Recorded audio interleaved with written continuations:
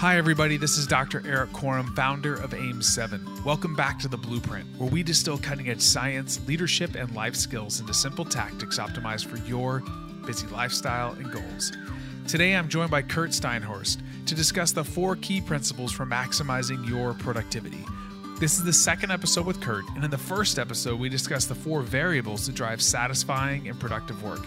So if you missed it, go back and listen to it, as it is a hard-hitting episode with a lot of practical advice. Curt is the author of the best-selling book, Can I Have Your Attention?, and a regular Forbes contributor on leadership strategy, pulling from more than a decade's worth of executive consulting and research in brain science, generational differences, and technology trends. Curt has pioneered our understanding of the influence of human attention on organizational productivity and health. As a quick side note, we found in post-production that I had some audio issues. Thank goodness, most of this episode is Curt, but if you know something's off, that's what it is. But before we get started, if you are a regular listener of the Blueprint podcast, please take a moment to support the podcast by hitting the subscribe button on whichever listening platform you are joining us from. And if you listen on Apple, please leave us a comment and review, as this helps us reach more people on Apple's platform. But now, it's time to lean in and learn from the best.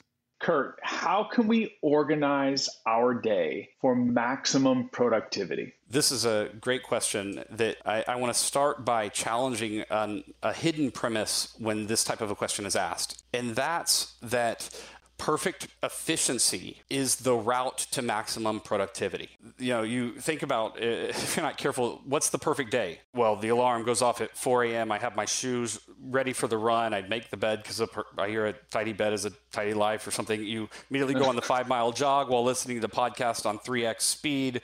You know, you come home, have the vegan paleo smoothie ready as you're listening to the news of the day. And it's like every moment, fill it. That's maximum productivity. And that would be great if we weren't human and if we were machines. And that Android is perfect. Yeah, that's exactly right. And so what I want to suggest is a couple core principles for maximizing productivity. Number one core principle is that we divide our time, not our attention. And so what that means is, how do I organize my day so that whatever subject I'm doing gets my full focus for a defined period of time?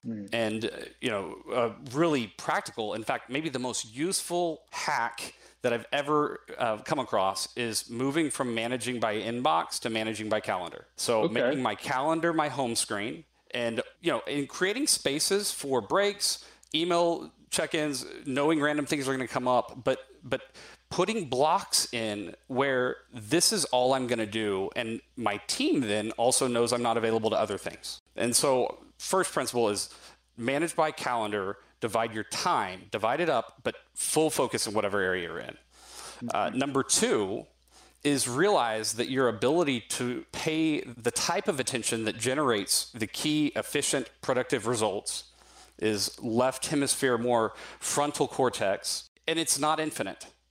You cannot focus all day long.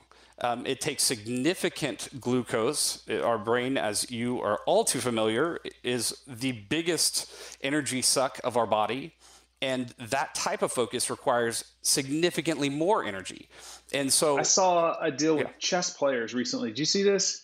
Where it was on ESPN. This is fascinating. They were talking about how many calories a chess player will burn through in a tournament. And it was like upwards of 3,000 calories just sitting there. Yes. Because your brain, like as you say, your brain wants glucose. I mean, it is sucking out the glucose of your body. And if you are, and there was actually another study that just came out that shows that when you're engaged in very difficult, cognitively challenging processes, you actually accumulate glutamate, which is like a toxic byproduct. And so the only way to get that out is through sleep or real non-sleep deep rest. And so, there's these undulations. You can't go all day long. That's right. And maybe a good way to think about this is, to be productive, I need to have energy.